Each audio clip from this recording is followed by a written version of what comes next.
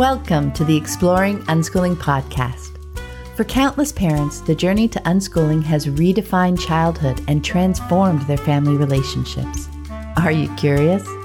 Together, let's explore what living and learning looks like without school. Hello, explorers. I'm Pamela Riccia, and this is episode number 335 of the podcast. It's the 23rd of November, 2022, as I record this intro. And this week, Anna Brown and Erica Ellis join me for a new series called Bringing It Home.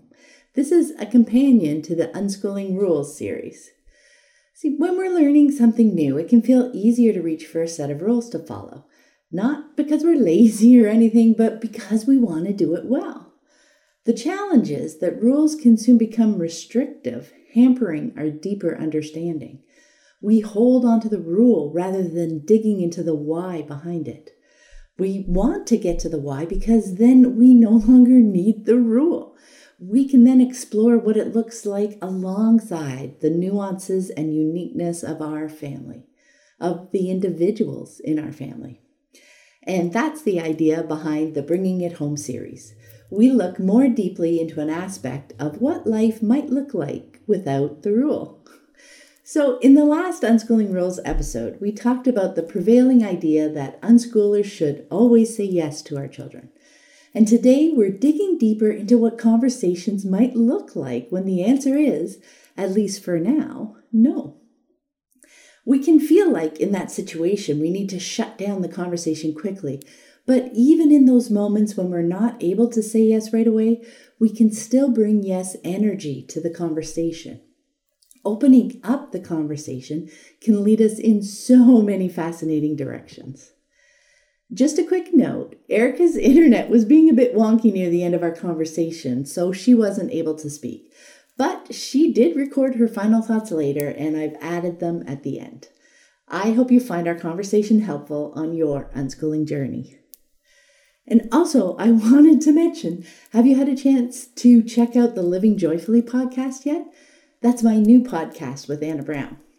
While this podcast, Exploring Unschooling, aims to help people figure out how to apply bigger picture unschooling ideas in their everyday lives, in this new podcast, Anna and I are talking about life, relationships, and parenting without mentioning the word unschooling. We want to reach people who are interested in prioritizing the relationships in their lives, but aren't quite sure what that looks like or how to go about it. And we want to make it much easier for unschooling parents to share this kind of information with their friends and family without having to get into the whole unschooling thing. So while the new podcast isn't about unschooling per se, everything we talk about there is foundational for unschooling to thrive. And last week we dove into consent and consensual living, and this week we're talking about boundaries, comfort zones, and capacity. I hope you'll check it out. Just search for the Living Joyfully podcast wherever you're listening to this right now. And before we dive in, I want to take a moment to thank everyone who has chosen to support the podcast through Patreon. I deeply, deeply appreciate all my patrons. Your generous support is instrumental in keeping the podcast archive, audio, and transcript freely available to anyone who's curious and wants to explore the fascinating world of unschooling. And you contribute to the time I spend thinking about these topics and putting these episodes together. If you'd like to support the show, check out the Exploring Unschooling page at patreon.com. That's patreon.com/exploring unschooling. And now let's get to my conversation with Anna and Erica. Welcome. I'm Pamela Riccia from livingjoyfully.ca, and today I'm joined by Anna Brown and Erica Ellis. Hello to you both. Hi. Hello. So in our last Unschooling Rules episode, which was 335, we talked about why people may find themselves trying to always say yes as part of the paradigm shift to unschooling. We discussed how always saying yes may lead to frustration, disconnection, and resentment. And I shared one of my guiding questions, which was, why not yes? That helped me lean into the yes, but also consider the whole context of the situation. We also dove into a few examples of how conversations and focusing on working together to meet everyone's needs can cultivate valuable learning for the whole family, for everyone who's involved. So, with this follow up, bringing it home conversation, we want to talk about an aspect of leaning into saying yes that we've seen trip people up in various ways over the years. So, what if we can't make it happen? There are definitely times when our kids have a request that we can't meet immediately or on the timeline that they're looking for. Previously, we talked about the value of having conversations about the reasons behind it, but we wanted to dive into what might those conversations actually look like. Because even in those moments when we're not able to say yes right away, we can still bring yes energy to the conversation. So maybe they're asking for something that's overwhelming or not possible in a practical sense. Mommy, I want to fly to the moon. Or they want to build a roller coaster or dig to the center of the earth. Like they are imaginative. Or maybe it's a resource or a time constraint that makes the request just not doable for now. When that happens, we can feel the urge to shut the conversation down because it seems nonsensical or because we're feeling a little bit bad that we can't make it happen for them right now and don't want to dwell on that. We want to move on. But instead of shutting things down by saying no or changing the subject, we can join them in their excitement and wonder with the energy of yes. We can meet them where they are and see their request through their eyes. We can get curious. What about this idea or this thing is lighting them up so much? Maybe we say, that sounds amazing. What would you like to do on the moon? Or that toy looks so cool. What do you like most about it? We can have wonderfully engaged conversations with them about the thing, fully validating their interest in it or in doing it. And sometimes that is totally enough for them, right? Sometimes that helps them move on. Sometimes it's less about actually doing or getting the thing and more about feeling seen as a person who would be excited about it. They get me, they see me. I think we can fear that joining them in their excitement about the thing will be interpreted as, yes, let's do it. Let's buy the thing right now, right? I know that was what I was reticent about early on, but it's not been my experience. That yes energy can lead to printing a picture of the thing that they're wanting and making concrete plans to save for it. It can be brainstorming various ways to experience some of what they're curious about. Say we watch some documentaries about space travel, or we check in on astronauts that are living on the International Space Station right now. Or maybe we go to the Science Center and see and feel a moon rock. When the answer feels like no at first, if we can get curious and bring that yes energy into the moment, we learn so much more and have a lot of fun getting creative about the possibilities for now and for the future. It just takes that mindset shift to not feel like, oh man, I need to shut this down, or I feel bad about it, I need to change it. We can really dive into it. And there's so much fun in there. Anna, what do you think? What are your thoughts about that? Right. So, I mean, I would say our experiences were very similar, and that, that yes energy for me is really about connecting in the moment, not getting in my head about what we couldn't do or why it won't work or what kind of an idea is this, but like lean in and ask the questions and get excited. That was such a key point for us. It's like, and we would do this a lot at the store, if we saw something that they were interested in, but it wasn't really an option for that trip for whatever reason, I would just ask questions like, what do you love about it? What's your favorite part? And then I would get excited. I love this one. Look at this. And I love how cool the colors are. And that's the cutest face on that little dog that's a part of that set. We could just, and they loved me seeing what they were seeing with those kind of that excited, energy and that excited eyes. And for us, I mean, oddly enough, and I know it's not this way with every child, but a lot of times that conversation was enough to then move on to the next one. And it was actually, sometimes I felt like a bid for connection, even that, they wanted, because we're in the store and we can kind of be in our heads and it's a little bit busy, but it's like we would connect over these different toys and talk about them. And, so that was enough to move on. But if it wasn't, we would do, like you were saying, put it on the list and let's check different places as soon as we get home, because sometimes we can get a better price than we can at the grocery store or at Target. And, if birthdays or holidays were coming soon, then that might be an option. And if not, then we talk about, okay, how can we bring some extra money in? What are other options that we have? Sometimes we'd realize that we did right now, we needed it. Like this was something we needed and that we could make adjustments elsewhere. But those were conversations that, again, just kind of open and curious, how can we get through this? And, it was another time reminder for me that I didn't have to have all the answers, that things come into their life from a lot of different sources. And we're good at finding, used items or big sales or someone that's getting rid of something that they're interested in.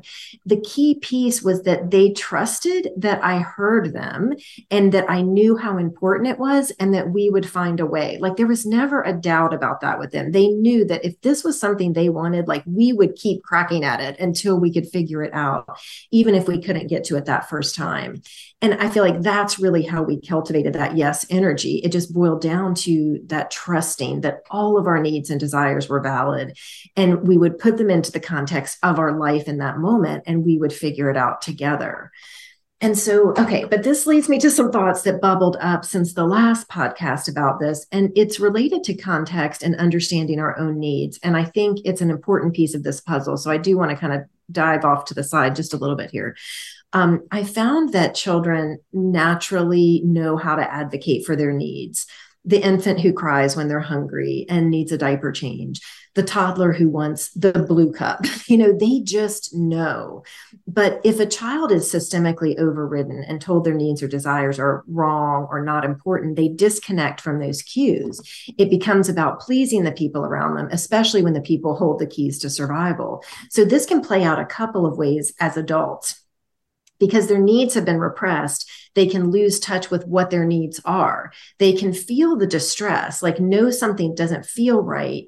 And it can even cause them to be snappy or grumpy, but they don't really know why. They feel put upon, but they don't know how to access what their actual need is or how to articulate it. And so this may continue along the path of people pleasing, understanding their needs and not understanding their needs. And so they're never even brought into the equation of these conversations at the store or these other pieces. Or they may stumble upon that boundary language that we've talked about before. And it just feels really appealing. Like, I just want this feeling of uncomfortable to stop. And I'm going to throw up a hard boundary. But the thing is, setting a hard boundary isn't actually being in tune with our feelings. You don't dig into the why of it. Why is it rubbing? What is the underlying need here? And it's hard because if we've been told that our needs aren't valid our whole lives, how do we start to tune into them? And that's why we talk so much about self-awareness. Being able to identify and articulate our needs and feelings is so important. And I think if you come into unschooling without a handle on your own needs and you're faced with a child who is quite clear, the pendulum can swing to the side of not getting your needs met and that it only being about the child. And you're following this just say yes idea without any context or putting your own needs into the equation. And honestly, it's just a disservice to you both and to the whole process. Children want to understand the world and they want to be given information. So as you develop self-awareness, you can articulate your needs and you can deepen the conversations about the context. Conversation and collaboration just becomes kind of the MO. Like I was talking before, that's just the trust. We trust that we are capable of stating our needs and working towards a solution. Children are capable of understanding more context than we give them credit for. But it comes from that environment where we're all doing that. That's where that trust develops that, okay, if mom's saying this doesn't work right now, I know she's going to hear me and I can hear her. And cultivating, a yes environment that actually feels good to everyone is contingent upon understanding and being able to articulate, our needs. And we don't have to do that perfectly. There's always going to be growth and fine tuning, but for it to be sustainable, all parties need to be heard. So I feel like some of these factors come into play when people are grappling with the just say yes idea. And when we get the feedback that it's not working or these conversations aren't working and, something's not happening that way for them at the store or in these other pieces. So I think digging into that a bit can open up some areas that possibly need healing or development, and we can learn those things alongside our children, because as so often they do lead the way when it comes to this. And so I just wanted to put that in there as people are kind of grappling with this idea of just say yes and how it's working in their families. So Erica, what do you think? I am so excited to dive more deeply into this idea. My mind has been coming back to it again and again as things are coming up for me at home and as I'm hearing stories from people on the network. Yeah. And first, that yes energy that you were describing, Pam, has worked so well for me and my kids. They really just want someone to be excited with them and to understand what they're interested in, to imagine all of the possibilities with them. Oliver used to like watching YouTube videos of Lego sets and minifigures that he didn't have, and that met a need for him. We did print out pictures of minifigures he loved, and he has a binder full of them. But for me, understanding his excitement and bringing yes energy meant not just saying no to that expensive, discontinued minifigure, but getting excited with him and putting the most important items on his wish list and looking up all the details and finding pictures. And it's just so much more fun to connect from that place rather than the place of that's too expensive, forget it. I don't want to shut down my kids' creativity and their excitement and their ideas, their interests with no energy. And sometimes it happens. I mean, the context of the moment sometimes includes me being overwhelmed or maybe having an intense hormonal time. But I can try to remind myself of that good feeling that comes from just connecting with them about what excites them and letting my eyes light up when they tell me about what they want rather than trying to shut it down. It just makes such a big difference. And then, Anna, what you were mentioning about being clear about our needs as adults and those valuable conversations that can happen, I just think that's so important. It's exactly that pendulum swing to I'm meeting all of the kids' needs with no thought of my own needs. And that can get us into so much trouble. I see this happen more with my husband, Josh, with my kids, because he'll definitely push through his feelings at times because the kids are so clear about what they want. He just doesn't want to have an argument. So I try to notice when he really is pushing through, his own tiredness or his own, he's not in a good mood or whatever it is. And I see him pushing through, trying to meet all of their needs regardless. And I try to help, have a conversation between the kids and him, to help him communicate his needs.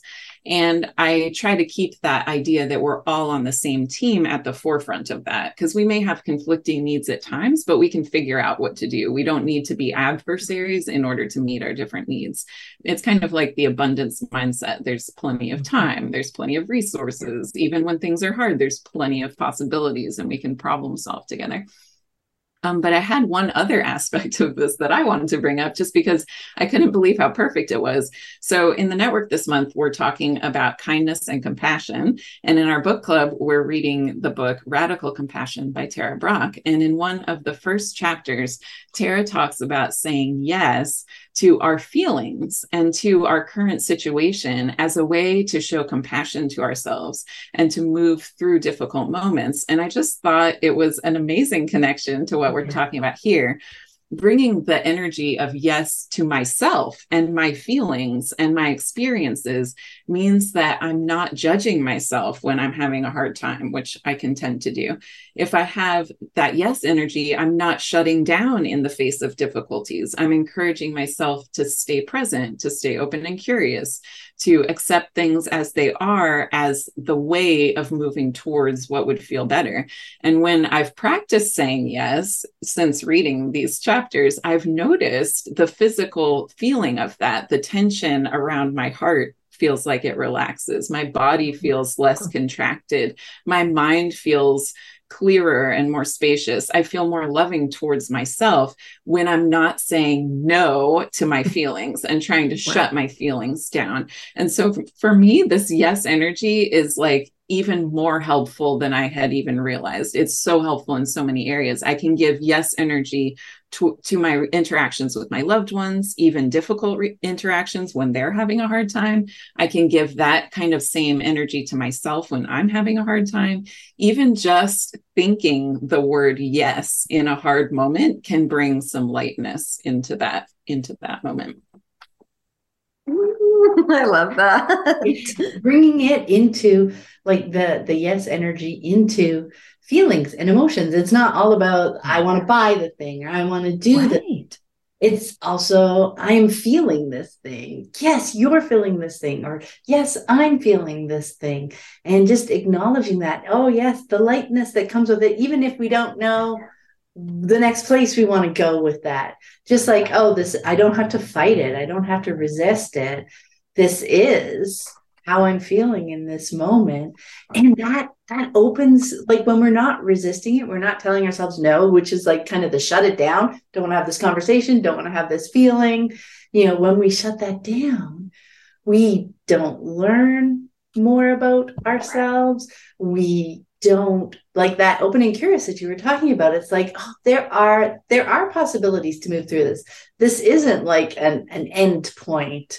And I think sometimes with feelings, for me anyway, that resistance is there because I don't know that I can't see a possibility where I would go next with it. So I'm stopping it here, So when I can say, yes, you're feeling this, or yes, this is hard, that encourages me to take the next step, to be kind of compassionate to myself. And it's like, okay, what do things look like from here? It's okay. Right. And that's kind of cultivating that trust and yes, energy for all of it, for the whole situation, for the whole family, that we can have these feelings and we're going to look at the context when things come up. And that if you're having a big feeling about this, that's okay. We're going to figure out space for that. And again, it may be about, figuring out how to get to the moon or do the thing or whatever, but it is just creating this environment of like, it's okay. Like we're all in this together and we're going to figure it out. And I don't know. So that's the yes piece to me, that team piece, that we're in this together piece. I really loved your point too, Anna, about how I know for me, it was so much of learning about myself alongside processing this with my kids. Like I definitely did that swing with, it makes so much sense to say yes, because they're learning and all these things. And I don't want to like negatively control, etc. And I didn't have words to bring my discomfort into the conversation. So it was just like, okay, yes, which, I mean, it felt good but it builds up over time, right? That's the whole pendulum swing. You can get to burnout or, just to like overwhelm from saying lots of yeses that really are just about the yes, not about the context and conversation. So it's not to shame anyone who is in that spot, because so many times we have been in that spot. It is a great clue or a great reason, motivation to start understanding ourselves. It's like, oh, now why is this rubbing? Why am I feeling overwhelmed in this moment? And it's also watching and seeing how all those yeses unfold, because sometimes it is completely and utterly amazing. And sometimes things go sideways.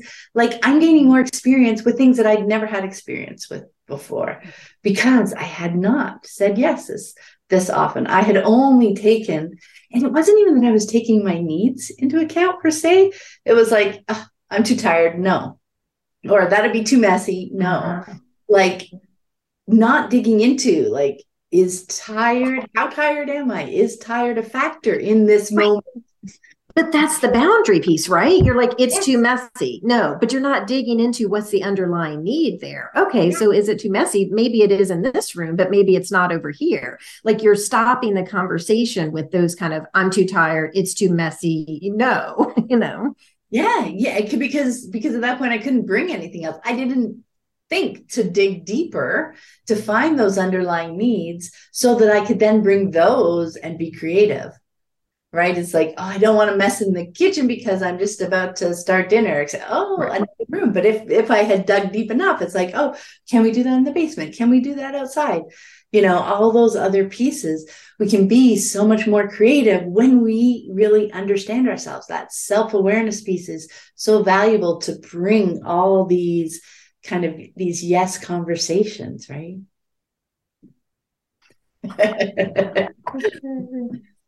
Okay. Anything else anybody wants to add? Like, we can go on this forever. And everybody, you can bring your pieces of the conversation too. Yeah, comment on Instagram or on YouTube or on the website. We are very happy to continue this conversation because we, having had time to think about it for a couple more weeks, I like having this second kind of follow-up episode. It's going to be, we're going to be able to bring so many more pieces that bubble up to us over time. So I'm really enjoying this. Yes, I think it's great. And like Erica said, it just seems like since our last talk, it keeps bubbling up in all these places, and we hear it on the network and we hear it in these other realms. So I was so glad she brought those pieces in. Yeah, no, that was perfect. And being able to say yes to ourselves, even to feelings before we get to like the doing and the things, etc. Like being able to meet ourselves there, that's brilliant too. All right. Thank you so much for joining me today, both of you. I really appreciate it. Have a wonderful day. Take care. My internet was acting up when we recorded this call, so I just wanted to take a moment to add something else that bubbled up for me about this yes energy. What came to mind is the idea of both and.